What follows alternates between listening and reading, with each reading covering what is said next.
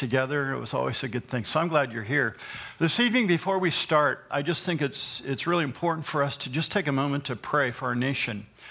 I believe that what we're facing right now nationally with the threat of North Korea is definitely a threat, and we as believers need to be praying for our leaders. So let's begin this evening, and I'm going to lead us in prayer, but as the Holy Spirit leads you, let's just all bow in a word of prayer.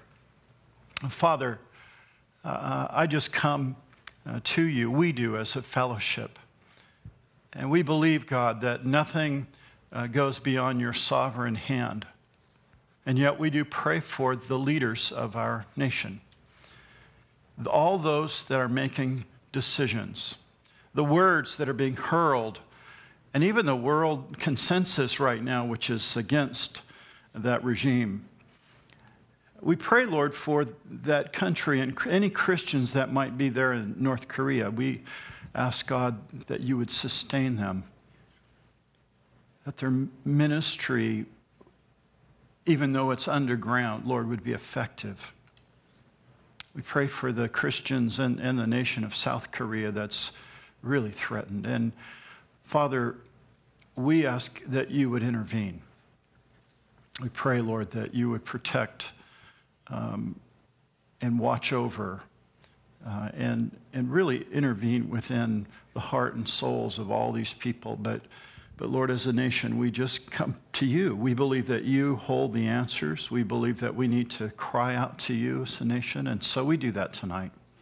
So, Father, may you have your way, and we pray, Lord, for the peace and safety of our citizens here, those in Guam, and all those that are really representing us in the military around the world. We pray for their safety, Lord. And tonight, Lord, as we turn to your word, I pray that you would refresh us with this topic of repentance and reconciliation. Lord, that you would teach us from this story all about that important truth about repentance. Lord, I want to be a man that repents. I want to be in a church that repents. People that see their ways and right their wrongs through repentance, godly repentance. And Lord, as we've read this story over the last few weeks, you've taught us much. And we ask, God, that you would continue to teach and lead us as we open up your word now. In Jesus we pray. Amen. Let's open up our Bibles to chapter 44 of Genesis. If you're here for the first time, or if you're new on Wednesday nights, we've been studying through the book of Genesis for over a year now. I've broken the book up into series. We started with creation, obviously, and then we moved through the book. And now we're in this last section, really the longest section in the book, that is all about the life of Joseph. And Joseph becomes a great study for us. Lots to learn, lots to apply to our lives. But you'll recall back in chapter 43 that it was Jacob/Israel. Remember, Jacob's name's been changed to Israel, but he's still referred to Jacob because he's still got a lot of Jacob in him. And whenever he's named Israel, that's the nation of Israel, his sons. God is getting them from Canaan down into Egypt, where they'll be for quite a while. God has a purpose and a plan. And by the way, if you're wondering where we're going after this, we're going to go right into Exodus. Genesis really leads us into Exodus. Great study, flowing perfectly into that time. And we'll go right to Exodus in a few weeks. We'll be in there. But last week, you'll recall that it was Jacob who sent his sons for the second time back down to Egypt. They'd been home a year or so. They ran out of food. It was almost 2 years. We'll find that out tonight. You'll see that there's 5 more years of famine. It shows up here in this next chapter. But for a couple of years, they've lived off the food, and they now need more food. And it's Judah who emerges as the leader of the family. And Judah's going to get blessed later on. So that's key to know that Judah becomes, although he's not the oldest, he becomes the leader of the family. He's the one that pleads for mercy. He's the leader, and we'll see him this evening quite a bit. But it's Judah that says, Dad, my kids are hungry, your grandkids, and we need food. And Jacob does not want to send his children down there with Benjamin. He loves Benjamin. He loved Rachel and her two sons, Benjamin and Joseph, and he doesn't want to let go of Joseph or Benjamin. He's already lost Joseph, and he's afraid, very afraid. And his kids, these boys, have finally picked up on that, and their conscience has grown now. These boys that had no conscience, that had killed people, they were ruthless, they were lying just like their dad. They were deceptive just like their dad. Now they're learning that God is using the situation in Joseph's life to bring about this series of tests, and now they're learning, and they're coming to a place where they're realizing they've regretted some things they've done, but they haven't repented. They're going to repent tonight. We're going to learn about repentance tonight. So we begin chapter 44 in verse 1 with these guys they're excited. They're giving each other high fives. They're going to leave. They're going to leave. They've gone down. They've got the food, and they're all excited now. They're going to head back to their dad, but they don't know that Joseph has given his steward some special secret orders. In my first point tonight, Joseph frames his brothers. Notice in verse 1. And he commanded the steward, that's Joseph, commanded the steward of his house, saying, fill the men's sacks with food as much as they can carry, and put each man's money in the mouth of his sack. Also put my cup, the silver cup, the special cup, in the mouth of the sack of the youngest, and his grain money as well. So he did, the steward did, according to everything that Joseph had told him. As soon as the morning dawned, the men were sent away. They're high-fiving each other. We're out of here. We got our grain. We're going back to Dad. They got on their donkeys, and when they had gone out of the city, they weren't very far away. Joseph said to his steward, get up and follow those men, and when you overtake them, say to them, why have you repaid evil for good? Is not this one from which my Lord drinks, and the which he indeed practices divination? You have done evil in so doing. So he overtook them, and he spoke them the same words. And they said, why does my Lord say these words? Far be it from us that your servant should do such a thing. We didn't take anything. Look, we brought back to you from the land of Canaan all the money which we found in the mouth of our sack the first time. How then could we steal silver or gold from your Lord's house? What are you blaming us for? And with whomever of your servants it is found? I mean, we didn't do this. If you find it, let him die. Wow. And we also will be my Lord's slave. Now, there's a silver cup there, this divining cup, as we're going to find this. This is one of the topics, interesting topics of this. But Joseph uses this distinctly Egyptian cup that the Egyptians believed had this divining ability, but we already know that Joseph isn't putting any faith in a cup, right? He gets his direction from God. God shows him what he wants him to see in visions and dreams. It's not about a cup, but Joseph is going to use this cup because he's still hiding behind this facade of being an Egyptian when he's not. He's already laid out his brothers in a certain order. The night before they had dinner, and he laid them all out in a certain order, and they were probably wondering, how does he know who's the oldest and who's the youngest? And so he uses this cup kind of to hide, behind, and he puts it in the bag of the youngest one. And I just really believe that the cup, as they look at this cup, they're thinking, we know this Egyptian guy. He's wise. He's wiser than everyone. And this cup really represents that. So as soon as they leave with all of their donkeys and all of their load of grain and all of their walking, they're actually leaving the city. They haven't gone very far. Immediately, it says here, that the steward runs out and he accuses them of stealing Joseph's special silver cup. I can't imagine that it wasn't at the dinner the night before. This big cup that represents, his authority. And they all recognize this cup. So he stops and accuses them of stealing the cup. And their defense is that they didn't keep the money the first time. Why would they take money, and why would they take a cup? We have no need for a cup. I'm sure they even said, we're wealthy. We're rich. We have plenty of money to buy grain. We wouldn't steal anything. Now, very interestingly, as they're stopped and as they go from high-fiving one another to now we're in trouble. I mean, they're looking at each other like, what's going on? And now they're going to be fearful again. Remember when they were going back the second time, they were really fearful. They thought, he's going to keep Benjamin.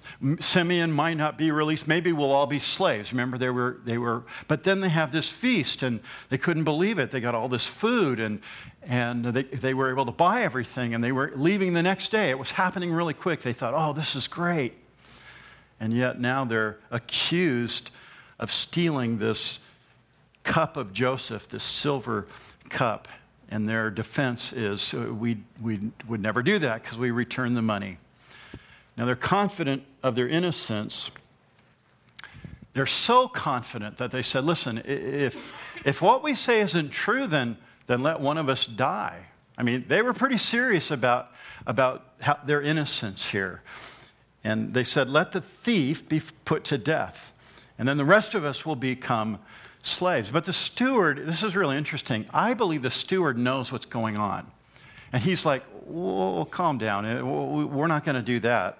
And he kind of modifies this death sentence that they've laid out. He modifies that.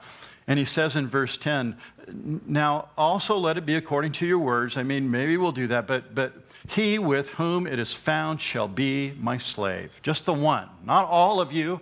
We're not going to kill anybody, but just the one that has it is going to be my slave. So the guilty is going to be enslaved. The rest are going to go free. And then verse 11, then each man speedily let down his sack to the ground. They want to know. And each opened his sack. So he searched.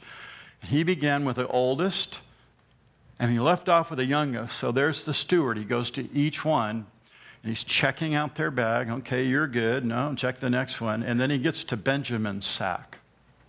Can you imagine what the brothers are thinking? Not Benjamin. Anybody but Benjamin. They know exactly that this is their worst nightmare that's come to pass at this point in time. And then notice what the brothers do there in verse 13. Then they tore their clothes, and each man loaded his donkey and returned to the city. They were so upset. They were just, it was the worst. This is the worst thing that could ever happen. And they just ripped their clothes, which is a sign of sorrow and repentance. And so they tear their clothes, and they filled their sacks. They tie them, put them back on the donkeys. And so and then they go back to the town. So Joseph has disappeared, and it was in the past. I'm in my mind, I'm going back to this. Joseph had disappeared, and it was Jacob who tore his clothes. When Joseph was gone, and the brothers came to him, Jacob, and he said, Jacob, your youngest isn't with us, and here's the bloody clothes. Remember, that's when Jacob just tore his clothes, and all the brothers just kind of stood around because they knew they had just sold him into slavery. They knew he wasn't dead, but they had deceived Jacob.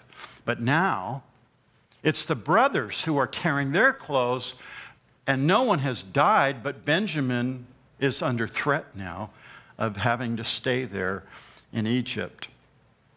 Now, the fact that they all tear their clothes, it really goes back to Joseph and what he's doing. And he's putting these brothers in all of these different tests because he's trying to get them to understand. And these tests go on and on. We've seen several of them over the last couple of chapters.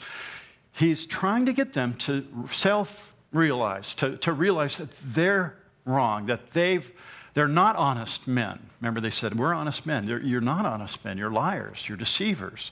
And he's trying to get them to understand that through this series of tests. And now, after 22 years, they're realizing that their decisions have cost not only Joseph's life, but could cost the life of Benjamin. And it's their father that they're thinking about. They're thinking about their father who said, I don't want Benjamin to go because he'll be held there. They're changing. Their conscience is alive. They're feeling guilty about what they're doing. That's why they ripped their clothes. They wouldn't have done that if there was no guilt. So they've really changed here, and it's all a result of Joseph's test. And that's really what Joseph is looking for. That's what Joseph's trying to do. And as they return, they're going to come back to Joseph. And here's the next section here. I'm just going to wrap it up with my point here. The brothers repent. Look at verse 14. So Judah and his brothers came to Joseph's house, and he was still there. Notice what they do. They fell before him on the ground. So again, they're bowing before, just like his prophecy from 22 years ago. And Joseph said to them, what deed is this that you have done?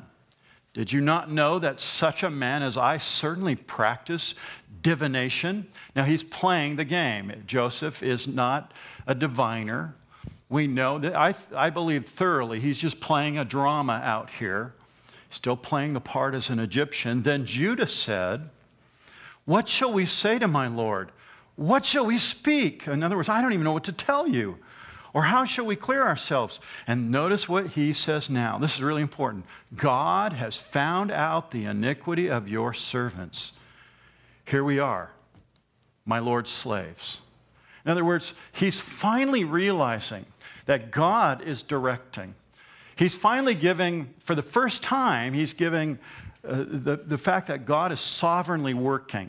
Hasn't done that before. This is a new thing for him. And it's through these series of tests and calamities in the life of these brothers, Joseph's brothers, that their conscience is awake. They're finally getting ready to repent. I love the fact that he says that. God has found out the iniquity of your servants, and we're slaves, both we and he also with whom the cup was found. But he said, far be it from me that I should do so.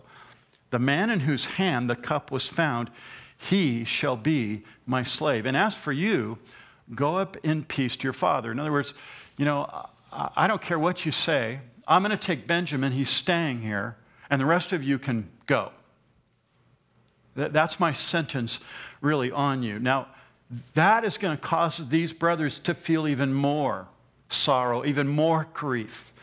And this is what Joseph has been trying to do all along, to get them to understand that they need to repent, that they need to change their ways. And I can't help also believe that God has orchestrated all these events to bring them to this place because God loves them and God's chosen them, even though they're boneheads, they're deceivers, they're liars, they're murderers, but God's chosen them. And God's going to work in their life. And he is not going to give up. I find a lot of hope in that for me personally. That God never gives up. I mean, I'm not going to ask you to raise your hand and admit you're a bonehead tonight, but I am. And I make bad choices. And yet I know my God loves me and he's merciful and he's gracious. There goes a guy. I see that hand. I see that hand. All these men. It's so important to understand that. And that's what God does to you and I. He takes us through difficult things, so finally we'll recognize that, that's the wrong thing. I've disobeyed your word. I've disobeyed your command. These guys, they needed a lot to get to this point, and they're finally getting there. Again, the story is an illustration of the necessity of repentance. Do you understand, Christian, how important repentance is? I'm not talking regret. No, we're not talking regret. I'm talking about repentance. John the Baptist's message in the New Testament was this. A couple of verses real quick. Matthew 3:2. Here it is. Repent. This was his message. This is what he said down by the Jordan River in the desert. Repent, for the kingdom of heaven is at hand. That theme of repentance is throughout the Bible in the Old Testament. Isaiah 30, verse 15. For thus says the Lord God, the Holy One of Israel, in returning and rest you shall be saved. It's that whole idea of repentance, returning. And on the day of Pentecost, you'll remember Peter in Acts chapter 2. He preaches this sermon. Here it is. Repent, therefore, and be converted, that your sins may be blotted out, so that times of refreshing may come from the presence of the Lord. Repentance is a huge theme, and true repentance, listen, true repentance is a prerequisite for conversion. In other words, the Bible says that believing on the Lord Jesus Christ, you'll be saved. But in believing, and I've always said this, and I think it gets confused often, but in believing in Jesus, you're turning from something. You're repenting from something, and we all turn from something different. Repentance really means to turn, to change the mind. It's the word metanoia in the Greek. It means to turn. And everybody turns from it. I was 13. Some of you were 60, so you had a whole laundry list of things you'd done. And I was just as much a sinner as you were. And I had to repent just like you did. But I didn't have to repent maybe of that whole laundry list, but I had to repent. Everyone you have to repent. And when you turn to Jesus Christ, you're repenting. And that's what that word means. That was the message of John the Baptist. It was the message in all the major and minor prophets. And Peter preached that as well in Acts chapter 3. So, true repentance is a prerequisite of conversion. You can't have forgiveness without it. Again, metanoia in the Greek means to change. Meta means to change. Noia means mind. You change your mind. You finally see clearly that what you're doing is wrong. You're a sinner. And you turn away from that sin. And you turn to God. And that's that act of repentance or changing your mind. It's really a radical thing. The world around you, the people you work with, the people you go to school with, they don't want to change their mind. They want to go further and further into sin, right? But the person that recognizes that, changes their mind and turns away from those things. It's a radical transformation from seeking to please yourself to seeking to please God. Repentance.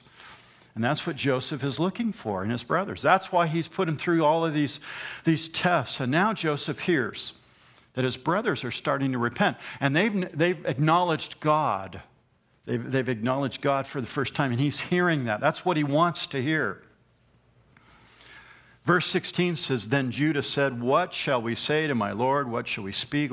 God has found out the iniquity of your servants, not me, Judah. He's talking for his brothers. Judah's representing his brothers and speaking, and he says, we've all of us. Now, when he acknowledges his guilt here, this guilt of the cup in one sense, Judah knows that neither he or his brothers took the cup. He doesn't believe any of them took the cup. That's why he was willing to say, I'll die for this. You can take my life. I'll substitute myself. That's why he made that claim. We didn't take the cup. So when he's confessing guilt, you have to kind of read into this a little bit that the guilt he's talking about is the guilt from 22 years ago when he mistreated his brother. The conscience begins to awaken. And I believe that as a Christian, you go through your life, and yes, you're forgiven. And if you were to die today, even with a little guilt, because you put your faith in Christ, you're going to heaven. But as you grow in the Lord, God reminds you of things in the past. And he wants you to be warned not to do it again. And he wants you to sometimes make restitution. Sometimes not fall into that same pattern and do the same things again. God is training and instructing us here. And in this case, it's the guilt of the brothers here. And they confess to something they didn't do, but now they're confessing to something. God has brought this on us. That's what he's saying. God has found out the iniquity that was in your servants. God knows what it is. And now he's kind of brought it to our attention. We understand what we've done. No excuses, no rationalizations. He basically just comes clean and says we're guilty. Here's a great proverb. We're studying the Proverbs on Sunday night, but we'll get to this one in a few months. Proverbs 28, verse 13. He who covers his sin will not prosper, but whoever confesses and forsakes them will have mercy. That's what God wants for you and me. I believe that as I'm doing this Bible study, the Holy Spirit's speaking. As I did it today, the Holy Spirit was speaking to me and revealing some things that I had to deal with. True repentance is a change of heart. True repentance is asking forgiveness. I read this illustration today. I just want to share it, just kind of lighten the mood for just a moment. Everyone's heard about George Washington. Cut down a few trees, remember? And his dad came up and said, who cut that tree down? And we all know the story. This is a big political story, by the way. Does anyone really believe that George Washington went to his dad and said, Dad, I cut down the cherry tree? I think it was a slogan for political reasons. But nonetheless, I'm sorry, I blew your image of George Washington. Nonetheless, he admits to his father, that he did it, he cut it down. But there's another story about his father hearing that, a real father saying, all right, so you admit it. You always admit it. The question is, when are you going to stop cutting down trees? Think about that. Think about what that means in terms of our own guilt or our own sin. It's one thing to say, I shouldn't do it. I'm sorry I did it. But it's another thing to continue to do it again and again and again. True repentance is you turn away from that sin and you leave it behind. And that's the kind of repentance that I believe Joseph is after. I believe that's what God wants in our hearts too. True repentance is a change of heart. And that's the story. That really is the story here. And notice Judah's appeal in verse 18. This is a beautiful, beautiful narrative. And it goes, so I'm going to stop and break it up a little bit, but it goes from verse 18 to verse 34. And Judah is really pouring out his heart. This is a heart of repentance. And he listened to what he says. My Lord asked his servants, verse 18. Then Judah came near to him and said, oh, my Lord, please let your servant speak a word in my Lord's hearing. Do not let your anger burn against your servant, for you are even like Pharaoh. So obviously, Joseph is playing the part, my divination cup. He's got the scowl on his face, like, you're going to pay for this, and I'm taking Benjamin. And so Judah, please, we have more to say. Again, Judah's humble. Judah's not acting like he's all bold and like, come on, you can't do that to us, that's unfair. He's just very, very humble here. And he's reminding Joseph, I told you we were honest. We really are honest men. That's kind of what he's saying. My Lord asked his servants, verse 19, saying, have you a father or a brother? Remember, we talked about this. And we said to you, my Lord, we have a father. He's an old man, a child of his old age who is young. His brother is dead, and he alone has left his mother's children, and his father loves him. So Judah's saying that we told you the truth. This is the same story. Listen to what I'm saying to you. He's just making his appeal here. Then you said to your servant, verse 21, bring him down to me that I may set my eyes on him. And we said to my Lord, the lad cannot leave his father. So he's reminding Joseph the whole story here. We can't leave the lad. And listen to what he says here. For if he should leave his father would die. He'd be so grieved because he didn't have a son that he'd die. But you said, verse 23, to your servants, unless your youngest brother comes with you down here, you'll not see my face anymore. So it was when we went up to your servant, my father, that we told him the words of my Lord. And our father said, go back and buy a little food. But we said, we can't. Now, he's being very honest, right? We know this story. We can't go back. If our youngest brother is with us, then we will go down. For we may not see the man's face unless the youngest brother is with us. We were threatened. We were told if we want to buy more food, we have to bring the youngest one with us. Again, he's saying that even though Jacob didn't want Benjamin to go, they had made an appeal to their father to allow them to go, and that's why they were there now. Now, beginning in verse 27 here, Judah, he's trying to express how heartbroken his father would be over this whole thing. Then your servant, my father, said to us, you know that my wife bore me 2 sons. That's Rachel. And the one went out from me. And I said, surely he is torn to pieces, and I have not seen him since. But if you take Benjamin, this one also from me, and calamity, if he dies too, you will bring my gray hair, or bring down my gray hair with sorrow to the grave. He's just saying, I just can't handle this. I'm too old. I can't handle the loss of another son. I don't know what I'll do. I'll be so grieved. And just think about that story. I'm sure they heard that story month after month, year after year, for years and years and years. And finally, he says to them, my son's gone, my son's gone, my son's gone. Speaking of Joseph, and now I can't bear to live without Benjamin. Now, therefore, verse 30, when I come to your servant, my father, and the lad is not with us, since his life is bound up in the lad's life, it will happen when he sees that the lad is not with us, that he will die.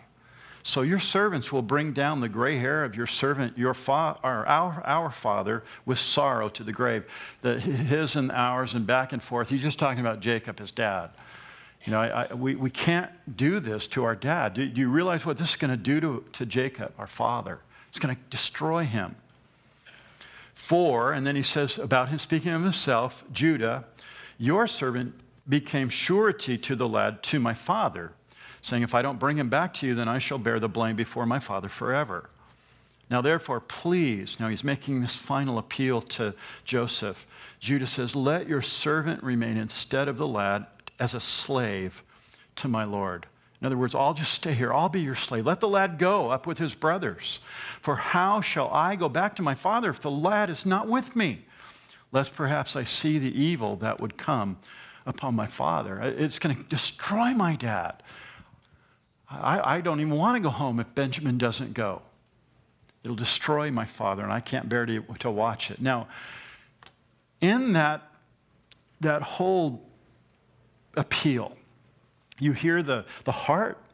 You hear a sensitive heart, a heart. He's concerned about his dad, and he cares about his little brother. And Joseph is listening. Because when Joseph was thrown in the pit, that wasn't Judah's heart.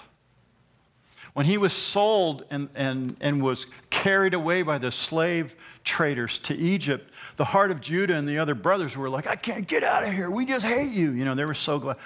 But now their heart's different. And Judah's heart is sensitive. I just can't bear to see my father's broken heart. And Benjamin, it really shows how he has radically changed. And now they're going to regret everything they did to their brother. They're regretting it right now. They once lied to their father about Joseph's death, and it was God who reminded them, and they're remembering everything. God has brought all this back to their memory, and they're doing all that they can. And I say they, Judah's speaking, but I'm sure the brothers are behind him. Yes, we'll stay here. Let him go. Let Benjamin go back to him. Because they realized what they had done. They're feeling guilty, and they feel regret. At one time, these brothers hated Rachel's sons. Hated them. But now they want to protect Benjamin with their own lives. It's a radical change that's happened in their lives. And no doubt, they're acknowledging their sin, and they're in this attitude of repentance. That's what repentance does. You're admitting your guilt. It's one thing to be guilty. It's another thing to repent. You're just admitting your guilt and your blame for your sin. You think about repentance. You don't hear a lot about that today.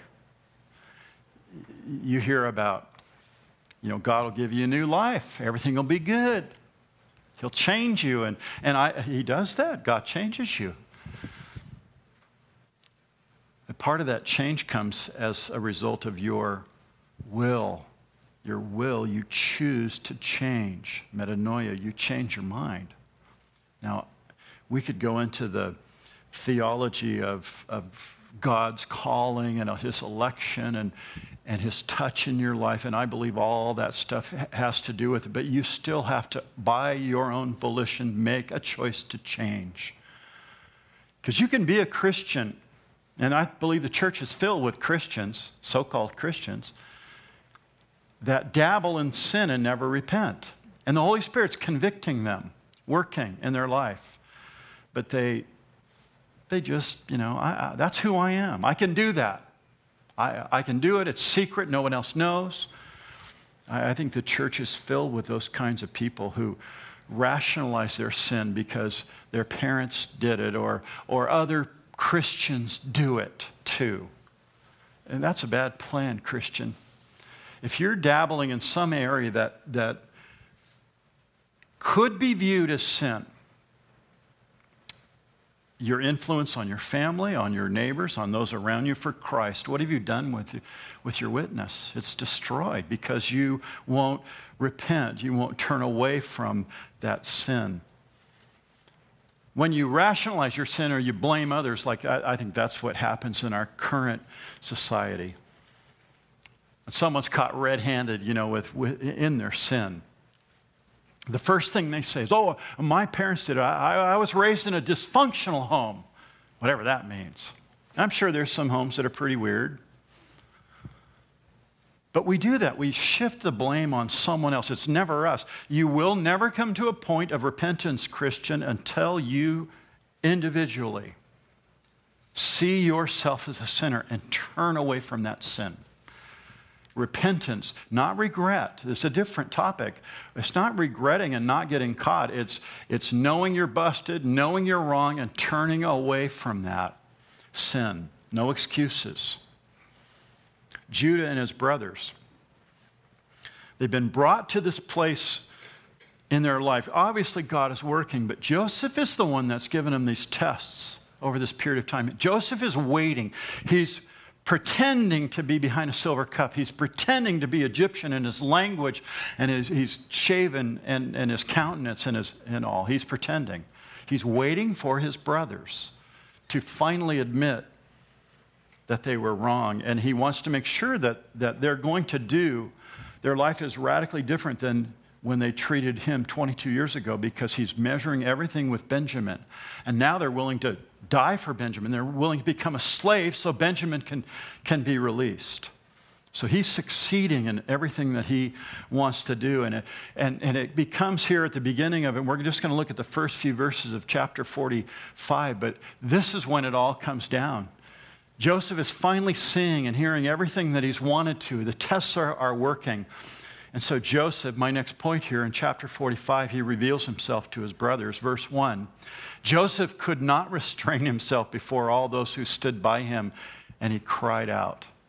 Can you imagine the years of repression, the years of holding back all of those things because he was seen as a reputable man. He wasn't whining about his family. He held it all in. He held it all back. And then he's working with his brothers, and they say they didn't lie, and he knows they lied. And so he begins to put him through this series of tests, and he just can't hold himself anymore. He can't restrain himself as he cried out, "Make everyone go out from me." So no one stood with him while Joseph made himself known to his brothers. All the Egyptians were gone, the steward, the guards, everyone was gone. It was just Joseph and his brothers. And he wept aloud.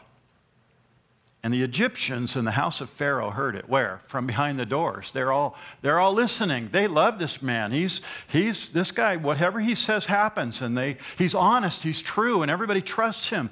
And so they just got kicked out of the room. And so they're at the door looking through the keyhole.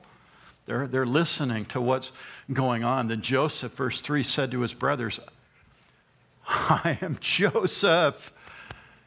Does my father still live?" I love that. But his brothers could not answer him. They're like, They just can't figure this out. They can't answer him. They're dismayed in his presence. Now, the Hebrew word for dismayed, it's bahal, and it means amazed or frightened to the point of terror. They're terrified. They're like, they have no idea. They're just spinning right now. They have no idea what's going on. They don't believe it. Look at his clothes. He's Egyptian. His language, the cup, all this stuff. And then maybe some of the things come back to their memory. How did he know what order to set us in? Where did he get all this wisdom? At this point, they're not sure what to do. Now,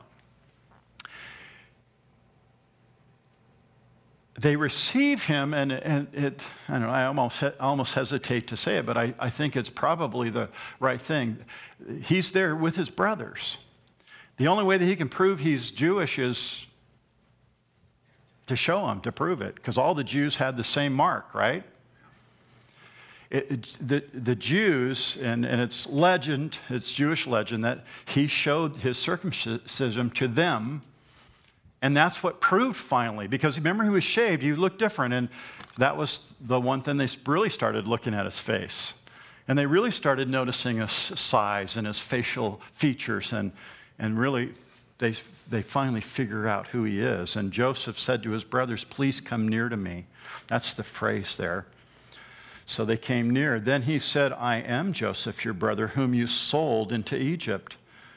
But now do not therefore be grieved or angry with yourselves because you sold me here." See, he's noticed their change of heart. He noticed they're beating themselves up right now. They're really feeling regret. They're feeling that what they did was wrong. He says, don't do that. Don't be angry with yourself because you sold me. For God sent me before you. God had a plan 22 years ago to preserve his family in Canaan. This is all part of God's plan. I love that. Joseph, he's so filled with faith. For these 2 years of famine has been in the land, and there's still 5 more years to come, in which there will be neither plowing nor harvesting. And God sent me before you to preserve a posterity for you in the earth and to save your lives by his great deliverance. So he's acknowledging that it's God. This is all part of God's sovereign plan. His brothers are shell-shocked. They don't know what to expect. They know we know. And now Joseph explains to them, because he's close to the Lord. He loves God. And God has revealed these things to him. And so he explains the most intimate details of what is going on with a famine and how God loves their family and loves the brothers and has a plan for them and their great deliverance. Now, when I read that, I see a man who has answered some questions here. Joseph, what am I here for, God? What's my purpose in life? Well, God's put me in a place so I can make sure everybody has enough food in the world. Wow. I mean, he really knows. He can answer those questions, even though he was mistreated by his family. Talk about a dysfunctional home. And Joseph, he knew that God's purpose was much greater than the evil purpose his brothers had for him.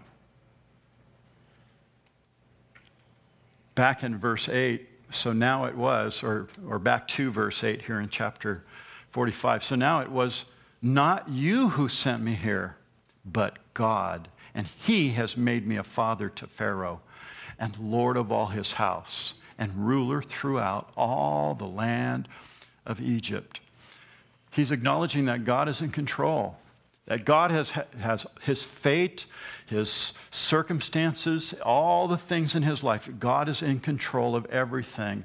And because God was in control, he was going to work it all out. He was trusting the Lord. He was living for God. I love that truth there. And then here's my final point this evening as we conclude with verse 9 through 15. Joseph sends his brothers home. So he says, "Hurry and go to my father and say to him, 'Thus says your son Joseph, God has made me Lord of all Egypt. Come down to me and don't tarry.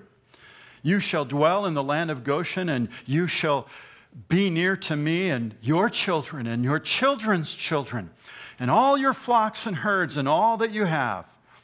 There I will provide for you, lest you and your household and all that you have come to poverty. For there are still 5 years of famine. And behold, your eyes and the eyes of my brother Benjamin, see that it is in my mouth that speaks to you. So we look the same. See, maybe the color of their eyes were the same. Maybe their voices were similar. Can you imagine what a reunion? He hasn't seen Benjamin. He saw the brothers, and the first time that he hadn't seen Benjamin. He grew up with him. He was his bigger brother. He loved his little brother. And he gets to see him, and so he makes that correlation there. Then he fell on his brother Benjamin's neck and wept. In the Old Testament, that's just the way they just love each other, and they hugged one another. And Benjamin wept on his neck. He recognized, this is my older brother. Oh, it's so good to see you. Moreover, verse 15, he kissed all his brothers and wept over them. And notice that Joseph is extending grace to all of them. He hasn't, looked at Reuben and the older ones that sold him, and made the deal. He hasn't looked at them any less. He's showing grace to all of them. Benjamin first, because that's his, blood brother. But he hugs and kisses. He receives all of them. What a reuniting here. It's such a beautiful, beautiful story here. And even those brothers that had sold him and treated him so harshly, he touches and he kisses them and he hugs them. And I'll bet you during this whole time, each brother is trying to get in line or get their way in to say, hey, bro, I'm sorry, bro, I was wrong, forgive me. This is all going on. They're weeping, this family reunion here. But more than that, all the exciting things that God had done in his life, he starts to share all of those things. He's talking to them. Verse 15 says, and after that, his brothers talked with him. And so, hey, what about this? And what happened when you first got there? And really, you were in the house, and all that stuff happened, and Potiphar, and then you were elevated, and they're going into all the detail. They're talking about all these things together. Now, the reason I titled this message, Repentance and Reconciliation, is because you can't have reconciliation until you first have repentance. In order to be reconciled, you have to admit and confess. And isn't that what we do as Christians? We confess our sin. And he's faithful and just to forgive us our sin and cleanse us from all unrighteousness. We confess those things. And when we repent, we can have this reconciliation with God, with family members. But remember this, repentance is so much more than regret. You can regret something and be sorry that you got caught. You can be sorry that you committed a sin. I believe these brothers here, they're finally brought to a place of sorrow that overwhelms them, and that's why they tore their clothes. They were at a prime place. God had brought them to that place in life where they're ready just to tear their clothes and say, God, forgive us. We did this wrong. We wronged our brother. We sold him, and then we lied about him to our father. The sense of guilt, their conscience has been awakened, their sense of guilt. God knew and exposed them completely. And Judah, interestingly, back in the other chapter, tore their clothes, and then Judah admitted that God had found out the iniquity of your servant, verse 16. God was working. So true repentance requires sorrow for sin. It involves a deep sense of wrong. I've done the wrong thing. I've offended a holy God. I've gone against his written word. And my willful actions have gone against him. And as a Christian, when you realize that, you need to run from it. You need to turn away. That's what metanoia. Change your mind. Realize that what I'm doing is wrong. Because when we're out of the will of God and in sin, our fellowship with God is stifled. It's not completely broken. I don't believe as a believer you can lose your salvation, but I do believe that you can hinder your fellowship. It's like a brick wall above your head. Your prayers go nowhere. There's no answers from God. You're living in that place of torment in the life you've chosen. The prophet Ezekiel here, this last verse I want to show you this evening, is a real great indicator of what repentance is. He says, repent and turn from all your transgression. Notice all. So that iniquity will not be your ruin. If you harbor iniquity in your heart, it's your ruin. It's going to drive you to do things. Then he says, cast away from you all the transgressions which you have committed and get yourselves, notice, a new heart and a new spirit. That's what repentance is. Repentance cleans you. It makes you clean. It gives you this new heart, new attitude. That's the abundant Christian life that God wants you to have, even now. And it comes through repentance, metanoia, the changing of one's mind.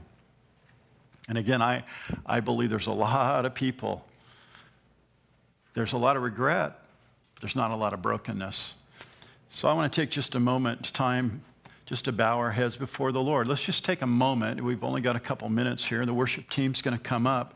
But let's just take a moment and allow the Holy Spirit just to reveal to us what it is we need to repent of.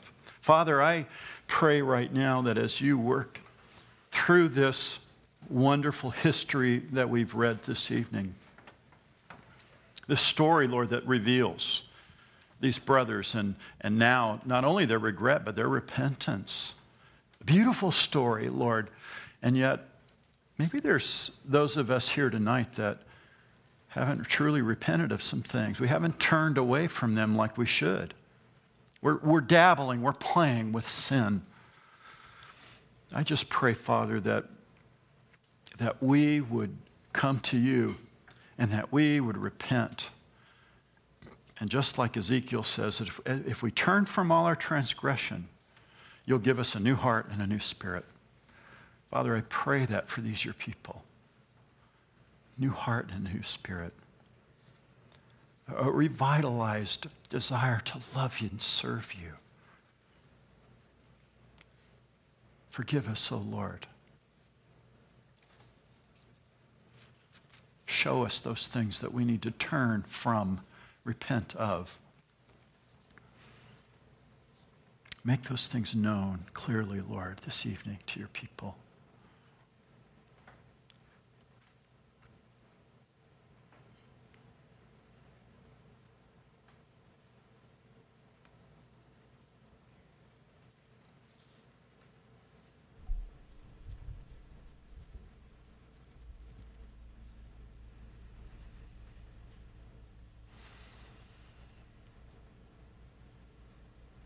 Thank you, God, for just work that you do. Do that work deep in our hearts, Lord. Bring us to repentance. Your kindness, your grace that leads us to repentance. And Father, I pray for any here tonight that they've never repented. They've heard about Jesus. They've been to church, but they've never repented. They've never seen him as Savior and Lord. I pray tonight that they would repent of their sin and turn to Jesus Christ, who died on the cross to pay the penalty and price of their sin, and that they would ask forgiveness and repent of their sin and be born again. Father, do that work that you can only do. And Lord, forgive us our sin. We love you.